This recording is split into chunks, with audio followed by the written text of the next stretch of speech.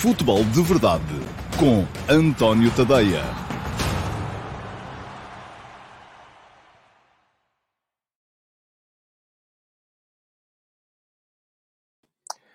Ora então, olá, muito bom dia a todos, sejam muito bem-vindos a um pequeno atraso à edição de...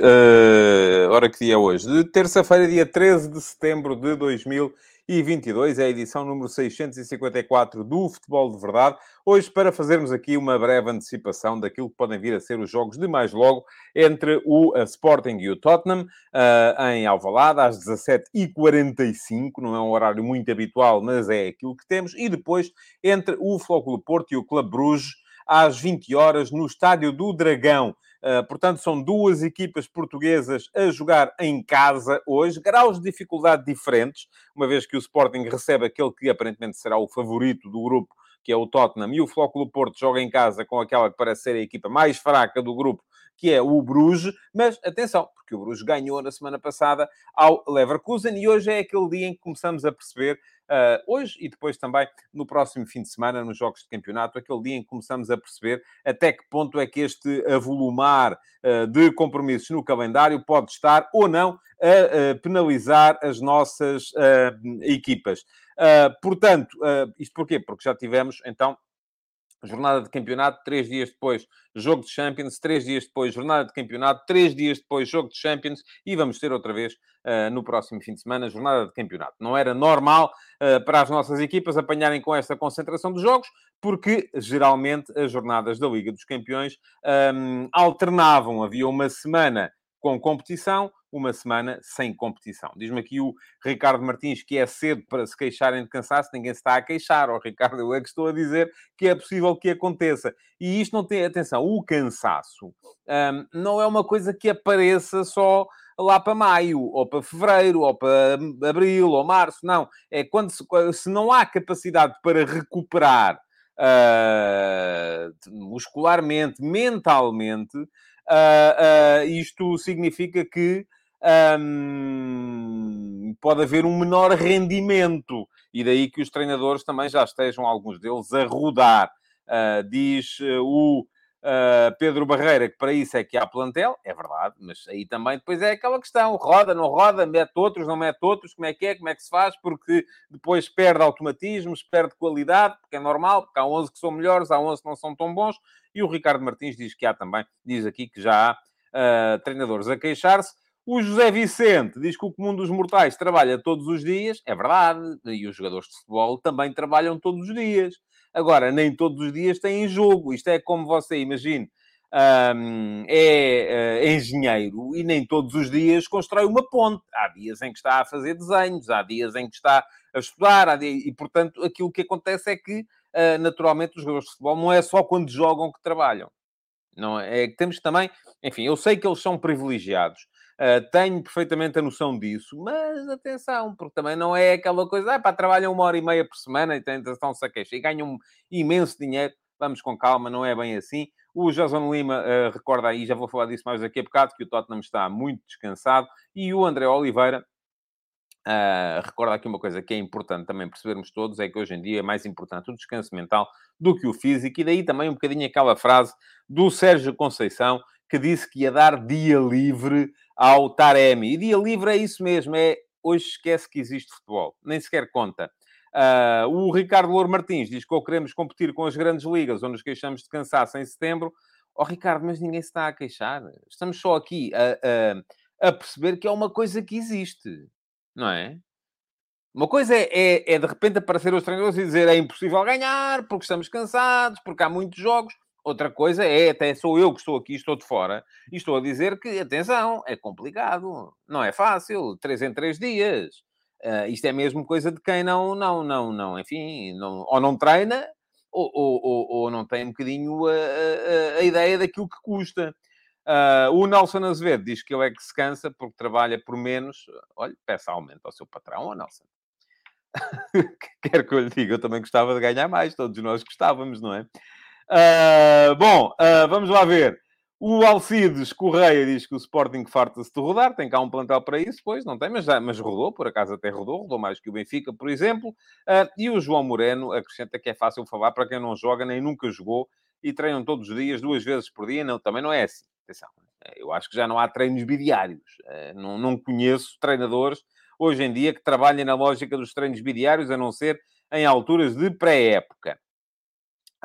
Portanto, o Jesus, diz que os jogadores de futebol são o melhor exemplo daquilo que é uma justa retenção de direitos económicos laborais. Achar que são privilegiados diz muito sobre a falta de noção política do Tuga Médio. Olha, não sei, Jesus, não vou entrar nessa discussão agora, porque senão também a gente não avança. Agradecer ao Vasco Batista. O Vasco já é subscritor premium do meu Substack, portanto, daqui a bocado tenho que lhe arranjar uma assoalhada cá em casa. Está constantemente a contribuir. Muito obrigado pelo Superchat. O Superchat ou o sticker, não sei quantos. Enfim, há uma série de maneiras para vocês poderem contribuir também para que o futebol de verdade continue aqui todos os dias, gratuito para todos. Porque é algo que não vos custa dinheiro, mas que a mim me custa naturalmente trabalho, e o Vasco explica. Hoje ofereço o café. Muito obrigado, Vasco. Estamos aqui para vos ajudar também um bocadinho a entender melhor o futebol e para vos ajudar também um bocadinho a entender melhor a minha visão, pelo menos, daquilo que é a atualidade futebolística, e a passar aqui uma meia horita, 45 minutos, na vossa hora de almoço. Muito bem, vamos então. Vou agora sim colocar isso. Até aqui foi deitar a conversa fora. Agora sim vou colocar a funcionar o cronómetro. Daqui a meia hora toca a buzina. E depois logo se vê se acaba o programa ou não. Pergunto ao Vasco, só para confirmar se as contribuições vão para mim. Mais ou menos. Mais ou menos. O YouTube fica com cerca de metade. Portanto, é assim. A gente também não se pode queixar muito, porque o YouTube fornece toda esta parafernália, não é? De a possibilidade de eu chegar até vocês. Pronto, vamos em frente. Isto não é sequer assunto para... Estou-me aqui a rir porque o João Pico estava a meter-se aqui com o Nelson a dizer que ele devia pedir um aumento. Bom, vamos em frente. Enfim, primeira parte do programa. Hoje já sabem como é terça-feira. Deixem-me só, tenho que tirar aqui o comentário do Vasco Batista. E a primeira parte do programa, antes de lá entrar, deixem-me só dizer-vos que, naturalmente, podem seguir o meu canal de YouTube. E vou deixar aqui, depois na emissão gravada, um link para se inscreverem no meu canal de YouTube. É só chegar lá, fazer inscrever-se no canal e depois, já agora, façam-me o favor de também... Diz o Nelson que aumento só de trabalho. Então, Nelson, olha, está na minha área, com certeza. Não me diga que é jornalista. Bom, vamos em frente, até porque vamos falar um bocadinho do tema mais à frente. E a dizer, é seguirem o canal, clicarem em cima do inscrever-se no canal e depois ativarem as notificações. Basta clicarem em cima do sino para serem avisados sempre que eu entre em direto no meu canal de YouTube e entre em direto no canal de YouTube todos os dias, de segunda a sexta-feira, ao 12:30. O Josias Martins Cardoso reparou na story do Instagram que eu publiquei hoje de manhã. O Tufinha está de volta, está ali a dormir no sofá. Não quer grande conversa. Isto está naquela hora em que ele repousa, que basicamente esse é que não se pode queixar de aumento de trabalho. Tem algumas chatices na vida, mas trabalho não é, com certeza.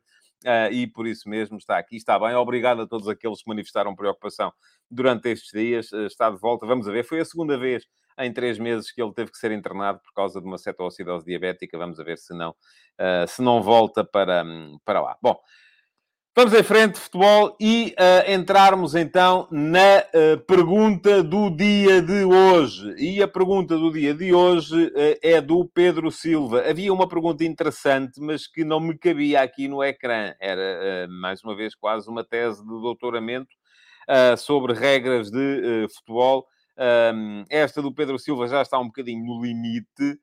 Portanto, eu quero incentivar-vos a deixarem perguntas, mas de preferência a fazerem perguntas, no máximo com este tamanho que está aqui, porque se forem muito maiores, não são qualificáveis para serem pergunta do dia. O Pedro Silva diz, deixa aqui uma reflexão e assim candidato a uma pergunta do dia. Segundo o Spotify, o Futebol de Verdade e o Visão de Jogo são os podcasts mais ouvidos. Isto faz-me refletir que isto contrasta um pouco com a sua ideia que disse neste episódio, o de ontem, neste caso, de que os adeptos querem, na maioria, ver jornalismo de clubite, Benfica TV, Porto Canal, Sporting TV, CMTV, Desporto, etc, etc, etc. É que, sem dúvida, o seu programa, o Futebol de Verdade, e o Visão de Jogo são os únicos, ou quase os únicos, realmente distintos por serem isentos de clubes e de populismos.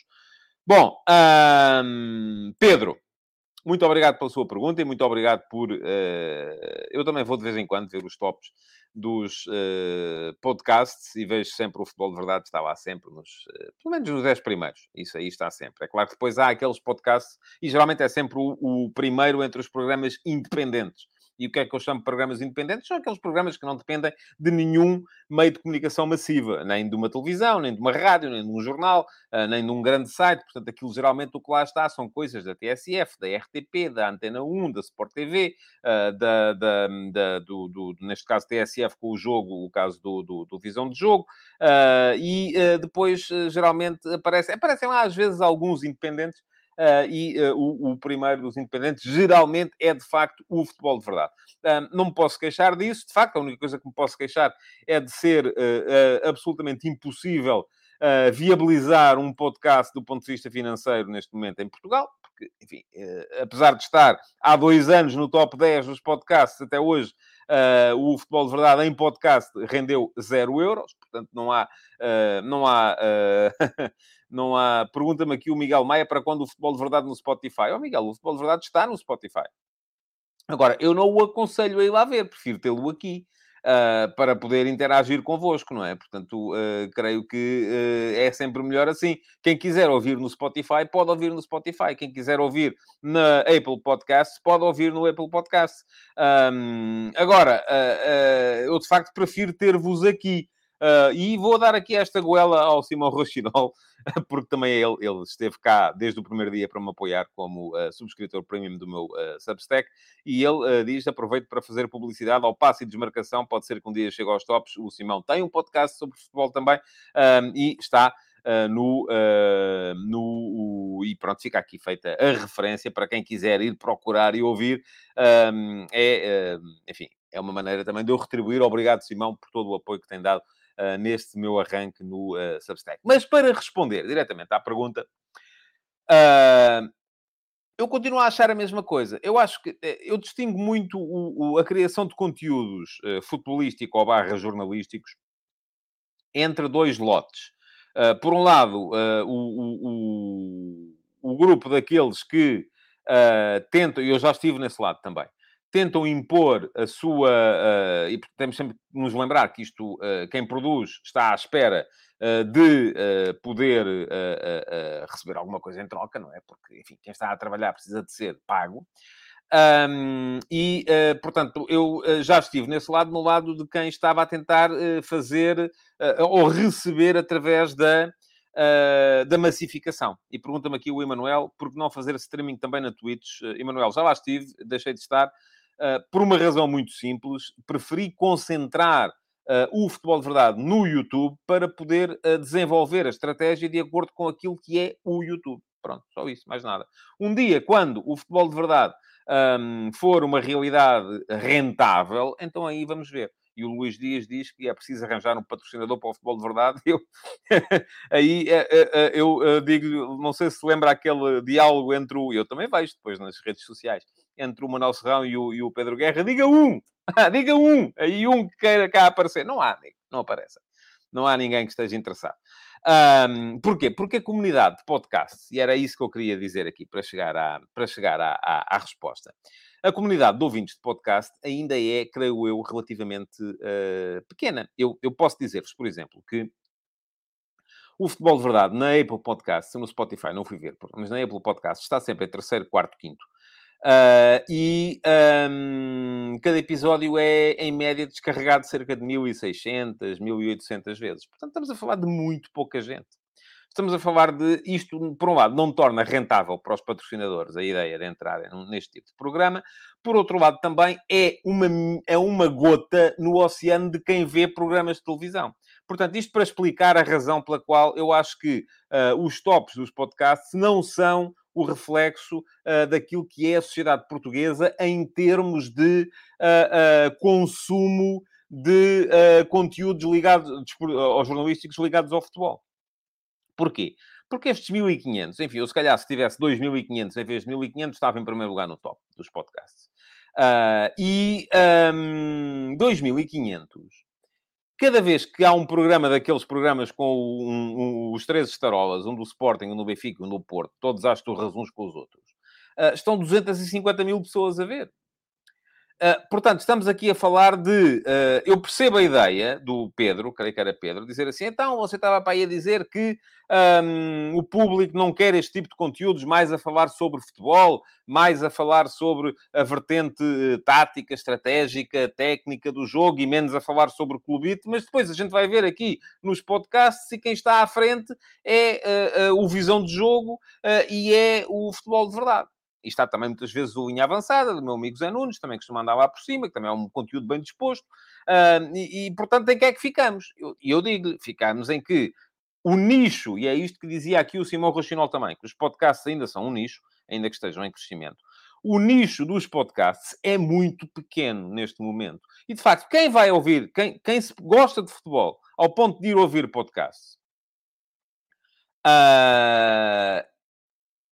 vai à procura deste tipo de conteúdos. Mas a massificação de conteúdos só é atingida quando se chega à grande massa, ao grande público. E o grande público, infelizmente, não está muito virado para isto. Está mais virado para aquelas questões relacionadas com a peixeirada, com o clubite, com o meu clube é melhor que o teu teu clube é uma trampa, o meu é que é muito bom, o teu clube rouba, o meu é sempre prejudicado, o teu clube... Estão a perceber? E isto, de facto, é a única forma de viabilizar economicamente conteúdos através da massificação. E foi por isso também que eu virei o bico ao prego, conforme costumamos dizer, e em vez de continuar a tentar produzir conteúdos massificados, porque não era capaz, virei então para o Substack e virei para os conteúdos pagos. Aquilo que vocês, alguns de vocês, fazem o favor de ir contribuindo com 5 euros por mês para eu poder manter a minha atividade de jornalista. Porquê? Porque se fosse lá pela massificação, impossível. Não conseguia.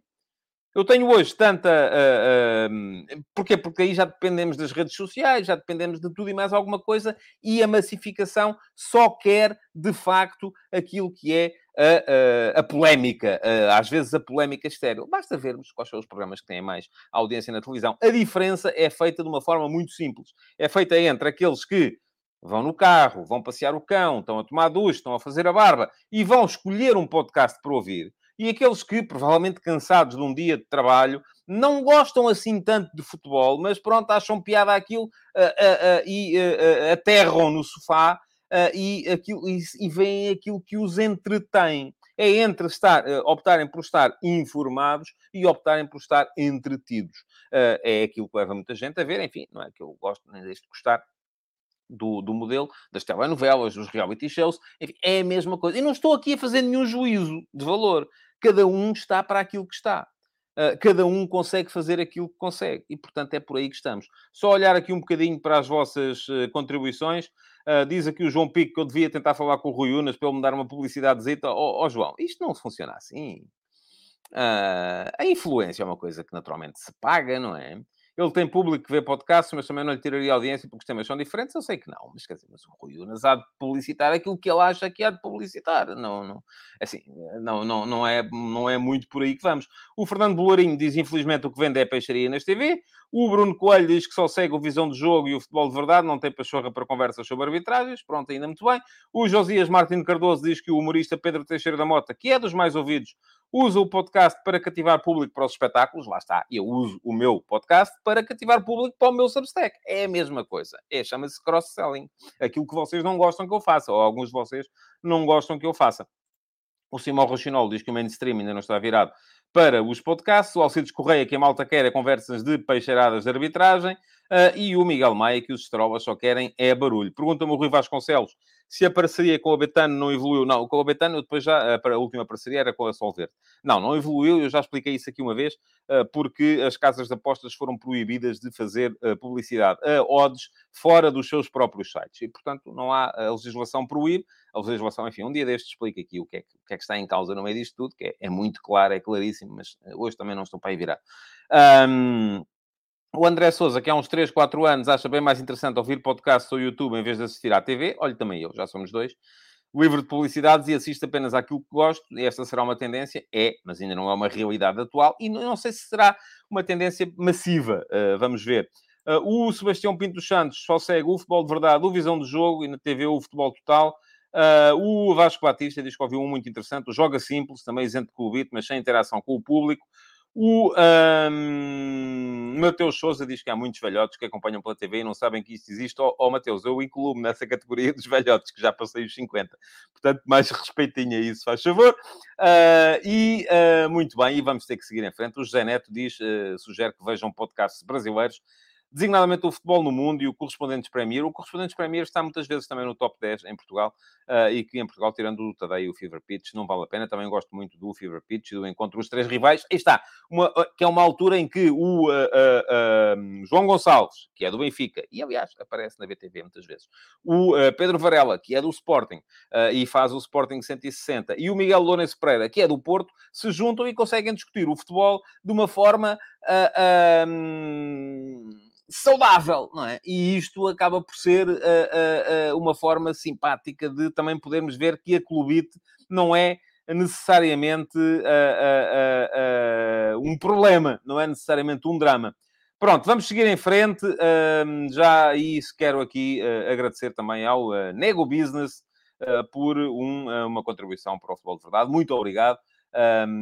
E vamos seguir em frente, temos que seguir para continuarmos e chegarmos aos jogos de hoje. Vocês falam aqui de muitos podcasts, acho que sim, há muitos que têm qualidade, agora não são e não serão, com certeza, nunca, ou pelo menos nos tempos mais próximos, fenómenos de mainstream. Porque o podcast é isso mesmo, é um fenómeno à parte. E, portanto, quem quer, de facto, saber o que é que pensa o público em geral, a única coisa que pode fazer é realmente tomar atenção àquilo que é a televisão. Bom, vamos embora.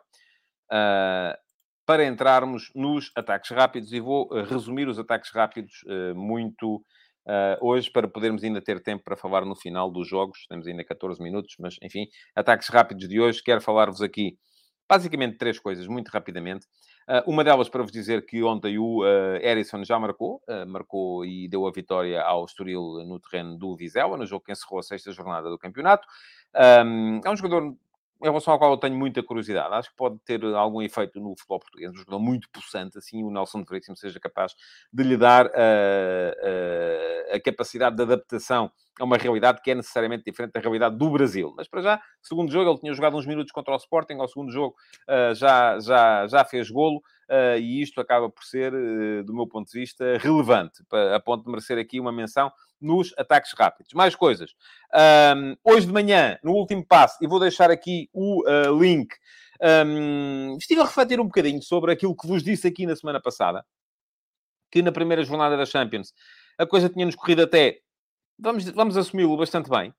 Se calhar não vamos ter tantas jornadas tão boas como foi esta primeira. Eu sei que os adeptos do Porto não vão gostar, porque perderam. Mas, se formos a ver, nas 4 equipas que temos em prova, 3 ganharam. O Sporting ganhou fora ao Eintracht de Frankfurt, o Benfica ganhou em casa ao Maccabi Haifa, o Sporting Clube Braga ganhou fora ao Malmö, e só o Porto é que perdeu, e perdeu em Madrid, com o Atlético. Não é vergonha nenhuma. Mas, ainda assim, nós, nessa primeira jornada das competições europeias, não ganhámos 1 milésimo de ponto aos Países Baixos, que continuam à mesma distância, porque os Países Baixos têm as mesmas 4 equipas que nós, fizeram o mesmo total de pontos, apesar de ter sido na Liga Europa e na Liga Conferência, só tem o Ajax na Champions, e dividem por menos. Ou seja, eles fizeram menos 1 ponto, mas dividem por menos. Portanto, acabaram por fazer à mesma 1.000 de ranking. E isto levou-me a refletir e a pensar como é que nós vamos conseguir dar a volta a isto. E eu acho que não vamos. Estou um bocadinho com o Hugo Macedo, que diz aqui: já fomos ultrapassados pelos Países Baixos. E o Miguel Maia é outro que também é dos meus subscritores premium do Substack. E a sério, eu sinto-me penalizado por ver que isto toca sempre aos mesmos. Aqueles que já são subscritores premium do Substack, no fundo, serem aqueles que estão também a contribuir aqui para o futebol de verdade. Mas muito obrigado, Miguel. Do fundo do coração mesmo. Bom, vamos em frente. Estava a falar-vos da questão do ranking. Também acho que já fomos ultrapassados, não tenho fé nenhuma, estou com o Hugo Macedo nisso, mas aquilo que me parece é que não há só um caminho para podermos inverter esta questão. E agora temos o Claude Ferreira também a contribuir. Muito obrigado, Claude. não há só um caminho para conseguirmos dar a volta a isto. E eu centrei-me muito naquele caminho que é o caminho da classe média. Porquê? Porque nós estamos sempre a olhar muito para a questão do o Gil Vicente e o Vitória não terem conseguido apurar-se, tal como na época passada o Paços de Ferreira e o Santa Clara não terem conseguido chegar à Liga Conferência. E isso penaliza-nos em termos de contas. Agora, a questão que se coloca aqui, do meu ponto de vista, é que não é só esse o caminho. Uh, Porquê? Porque fui olhar um bocadinho para trás e ali entre 2012 e 2016, nós estivemos, não foi em sexto, foi em quinto lugar. Em quinto lugar, à frente da França. E quando estivemos em quinto lugar, à frente da França, também não tínhamos classe média. Portanto, esse não é o único caminho. O que é que mudou nesse período entre 2012 e 2016 e o período atual? É que os nossos clubes iam à Liga dos Campeões e, se caíam da Liga dos Campeões, continuavam empenhados para chegar à Liga Europa. Porquê? Entre 2012 e 2016, nós tivemos uma final da Liga Europa entre Porto e Braga. Tivemos o Benfica mais duas vezes na final da Liga Europa, uma com a Juventus e uma com o Chelsea. Tivemos o Benfica na meia-final da Liga Europa, nesse ano em que a final foi Porto-Braga. E tivemos o Sporting na meia-final da Liga Europa, no ano em que não houve Benfica na final. Portanto, ali durante 4 anos consecutivos, tivemos sempre uma, duas ou três equipas a chegar às meias finais da Liga Europa. E foram muitas vezes equipas que vinham da Liga dos Campeões. Portanto, foram equipas que não abdicaram da Europa só porque, de repente, já não podiam continuar na Liga dos Campeões e não começaram a olhar para o campeonato em exclusividade. E aí, onde é que está? Estou aqui à procura a ver se consigo encontrar o comentário. Foi aqui o Josias Martins Cardoso que disse, na questão de angariar pontos, o Porto, no ano passado, fez mal em abdicar da Liga Europa. Ouça, se olharmos para o ranking, sim, claramente. Agora, não sou eu que vou aqui ser capaz de dizer que o Sérgio Conceição devia continuar a apostar na Liga Europa. Ele fez a escolha dele. Fez a escolha dele e a escolha dele apontou para ali. Levou-o, provavelmente, a não apostar tanto na Liga Europa para centrar energias no campeonato, porque achou que não tinha, conforme dizia o malogrado Bela Gutmann, não tinha rabo para duas cadeiras. E, portanto, como não tinha rabo para duas cadeiras, ocupou aquela que achou que devia ocupar, que veio do campeonato, e o Porto ganhou o campeonato. Agora, que para o ranking de Portugal, essa é uma forma de sermos penalizados, não tenho dúvidas nenhumas. Um agradecimento também à Daniela Teixeira, que também é a subscritora premium do meu Substack e também está a contribuir aqui para o futebol de verdade. Muito obrigado e volto a dizer, fico penalizado. E temos aqui mais um, o José Vicente, que também é subscritor premium do meu Substack e também está a contribuir aqui para o futebol de verdade. Portanto, começa a achar que eu não trabalho para uma minoria, trabalho quase para uma turma da escola. Vocês estão todos juntos, gostam do professor e vão contribuindo, mas são para aí 20, não são mais do que isso. Muito obrigado, fico agradecido, fico grato, mas tenho de facto pena que não seja capaz de evitar penalizar-vos duplamente, que é uma coisa que me aborrece, muito, muito sinceramente. Mas pronto, tem aquela fama de ser o zangado dos sete anões e, portanto, se não houvesse nada a aborrecer-me é que era estranho. Portanto, isto para dizer que não há só um caminho. O caminho não é o único. Não é apenas criarmos a classe média. É preciso criarmos a classe média, sem dúvida, e é preciso também, de repente, olharmos para a capacidade dos nossos clubes, se forem afastados da Liga dos Campeões, continuarem à procura de resultados, mesmo que estejam frustrados por não estar na Champions, mesmo que estejam na Liga Europa. Está tudo explicadinho com contas no último passo, que saiu hoje de manhã no meu Substack, e já agora aproveito para vos lembrar, e vai ficar aqui o link também, que podem subscrever o meu Substack, e vou pôr aqui também a passar em rodapé, porque hoje com a conversa esqueci-me, é tadeia.substack.com, e assim eu não preciso de estar a aborrecer-vos aqui constantemente a falar de contribuições no futebol de verdade no YouTube. Embora as agradeça também, como é natural. Mas se subscrever o Substack, têm direito a muitos conteúdos que não têm só por estar aqui a ver o futebol de verdade. Têm direito a entrar no meu canal de Telegram, onde eu leio todos os textos para poderem evitar gastar tempo, eu não gosto de dizer perder, mas gastar tempo a ler, e, portanto, os textos são lidos por mim, embora eu aconselhe que alguns textos sejam, de facto, lidos, porque têm muito suporte visual, e textos que eu leia não vão com o suporte visual, e isso acontece, por exemplo, nas crónicas de jogo. E ainda ontem saiu aquela que estava em atraso da última jornada, e vai ficar aqui também o link. Foi a crónica do Futebol Porto Desportivo de Chaves. Portanto, o Miguel Maia estava-se a queixar ontem que ainda não tinha saído. Eu segui a ordem cronológica dos jogos. A do Porto foi a última. Já lá está, Miguel. Espero que já tenha lido e que tenha olhado também para os gráficos e as imagens que por lá estão, porque são a maneira de eu provar um bocadinho a minha ideia. E a minha ideia relativamente ao jogo do Porto, neste caso do jogo contra o Braga, foi que o Porto ganhou o jogo muito graças à tal presença massiva na área, e há lá muitas imagens para suportar e para mostrar como é que é.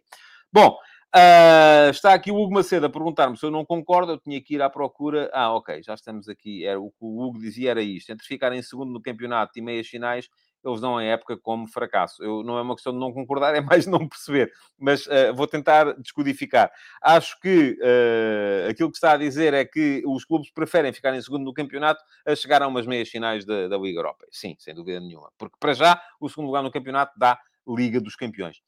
Diz aqui o Tiago Rocha: quem cai da Champions devia apostar na Liga Europa, mas os clubes que vão à Liga Europa ou à Liga dos Campeões também deviam ser mais fortes e não se ficarem só pelas qualificações, além dos 4 de sempre.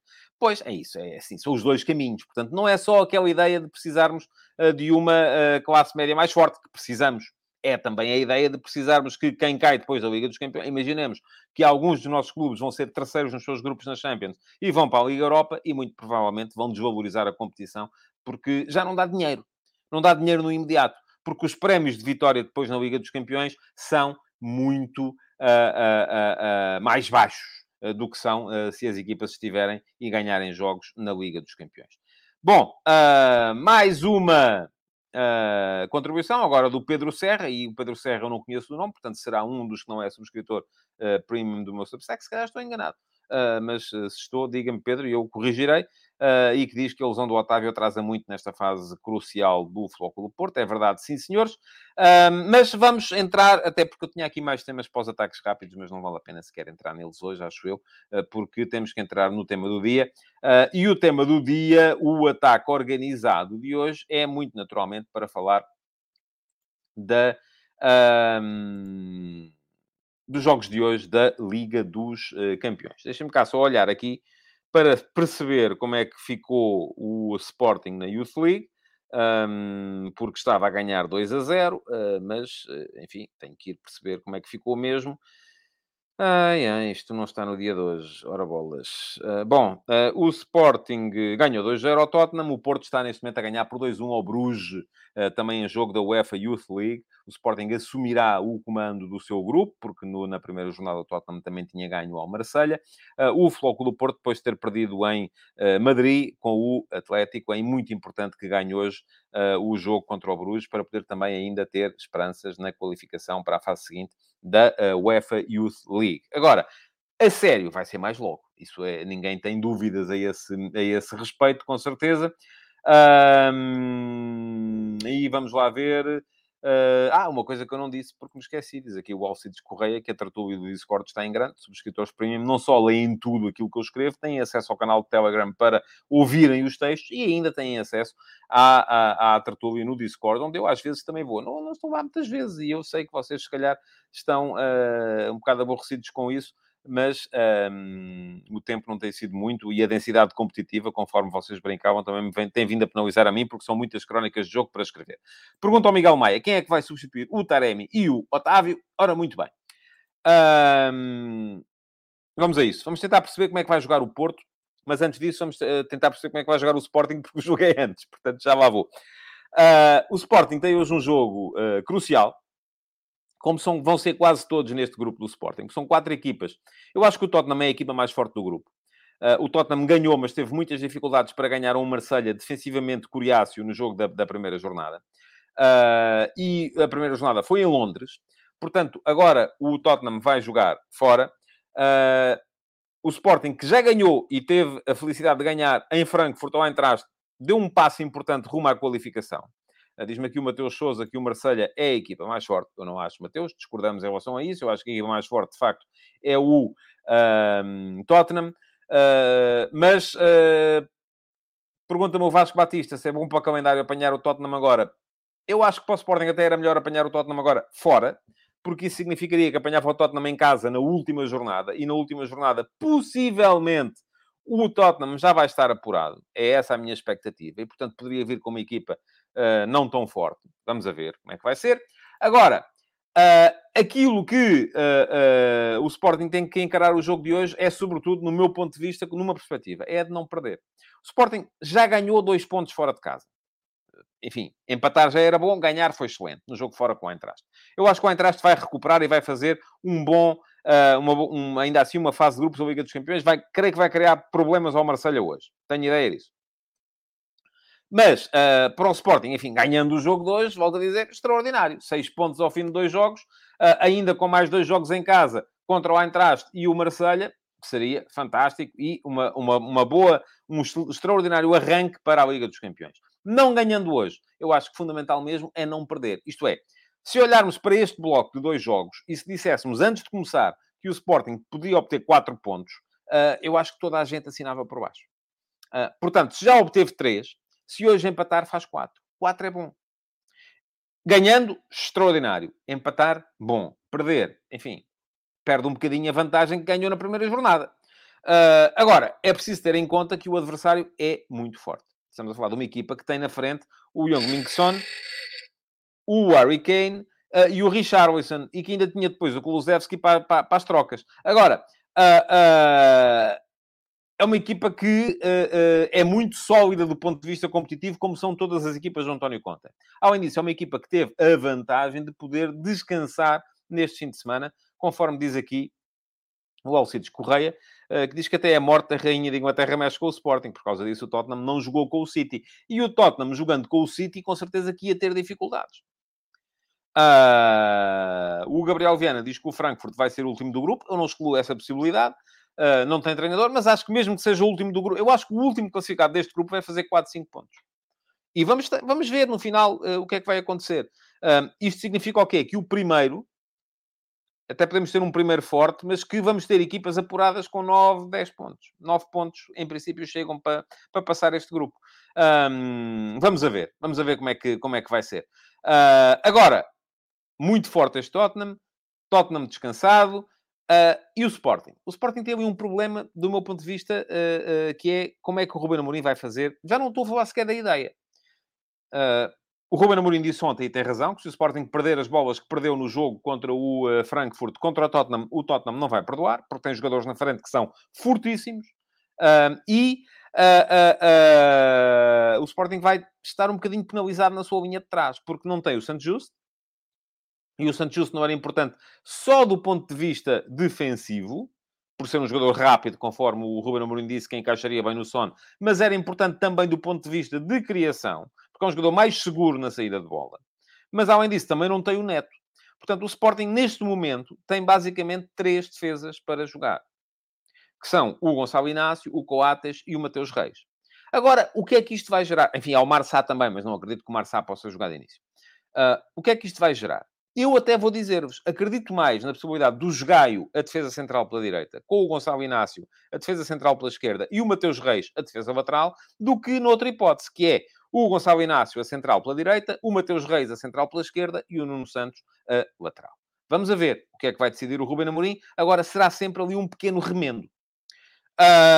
De resto, não tenho muitas dúvidas. Acho que vai voltar o Porro. Acho que vão estar o Garte e Morita no meio campo. E na frente, Pedro Gonçalves, Edwards e Francisco Trincão, com o Paulinho ainda a sair do banco. Diz o João Ramos que falta um médio para temporizar o jogo do Sporting. Quanto ao Tottenham, dava jeito. Sim, o Morita é forte a acelerar o jogo. Não é tão forte a abrandar o jogo. De facto, isso tem alguma razão nisso. O Borussia Dortmund do Brasil diz que o Tottenham e o Sporting são bem melhores que os demais no grupo. Alguém me dizia aqui há bocado que o Marselha era a equipa mais forte. Portanto, aliás, diz aqui o Mateus Sousa que acha que o Borussia Dortmund do Brasil está muito enganado. O João Moreno diz que também está virado para Jogaio, a central da direita. Vamos a ver como é que vai ser. Eu acredito mais nisso. Agora acho que vai ser um jogo muito complicado para o Sporting. E volto a dizer, não arriscaria a hipótese do empate ser um bom resultado.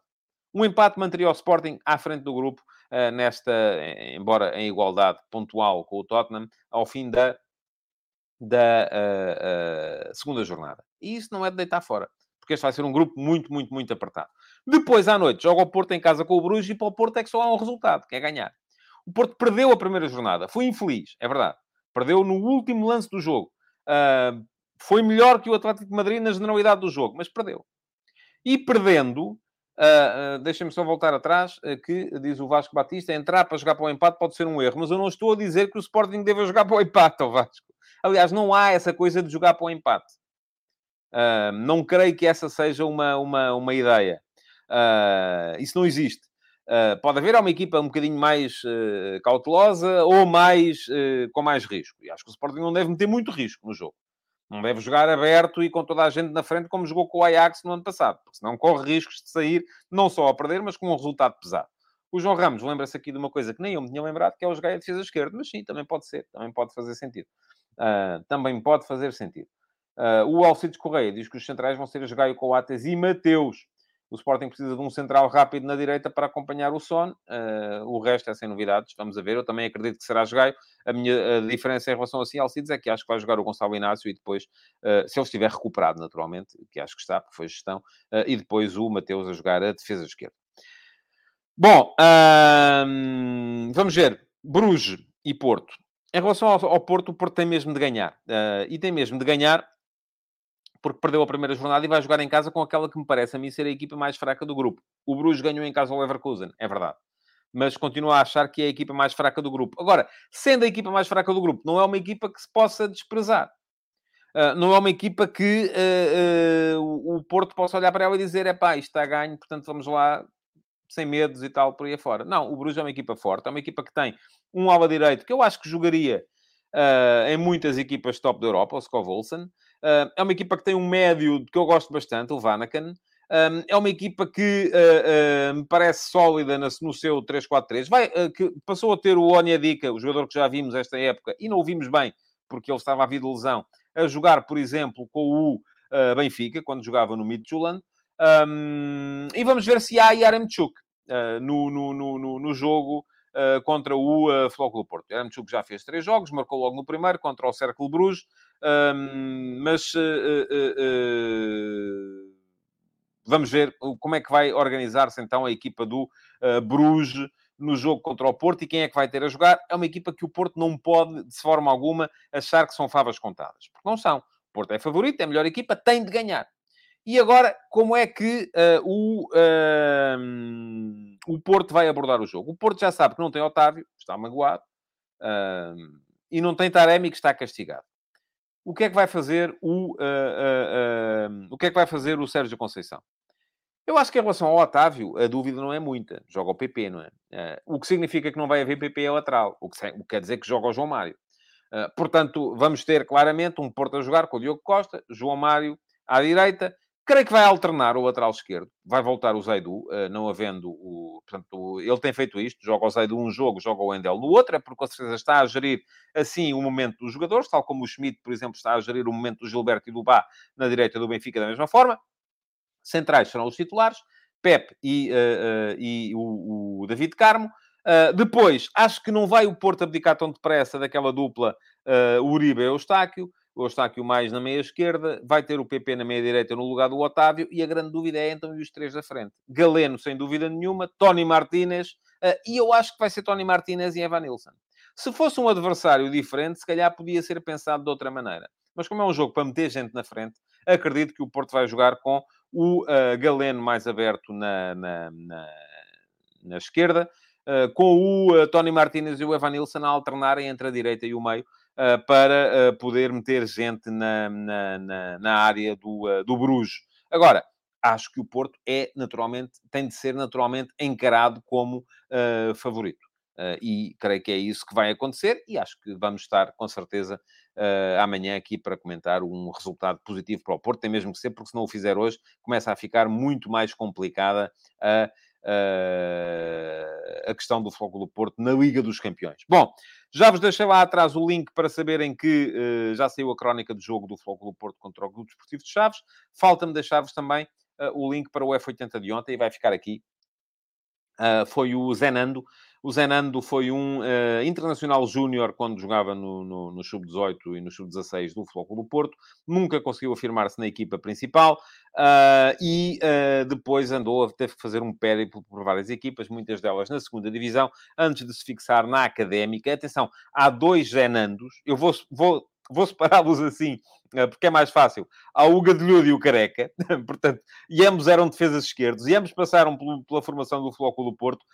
Aquele que vos estou a falar é do Careca. É aquele que hoje é diretor desportivo da Académica, neste momento. Foi na Académica que ele finalmente assentou raízes. Creio que já deixei lá atrás o link para poderem conhecer a história dele no F80 de ontem. Portanto, é assim, no meu Substack vão continuando a ter conteúdos diários irregulares o F80 vai continuar a sair, a cadência diária, até ao final de outubro. Quanto ao resto, é isto que diz aqui o Gabriel Viana. É a favor colocarem like, deixem o vosso like, comentem na emissão gravada para poderem depois habilitar-se a terem a pergunta do dia para a emissão de amanhã. E de resto, muito obrigado por terem estado aí. E amanhã estarei de volta para mais uma edição do Futebol de Verdade. Então, até amanhã e já sabem como é que é. É verem futebol hoje. Futebol de Verdade. Em direto de segunda a sexta-feira, às 12h30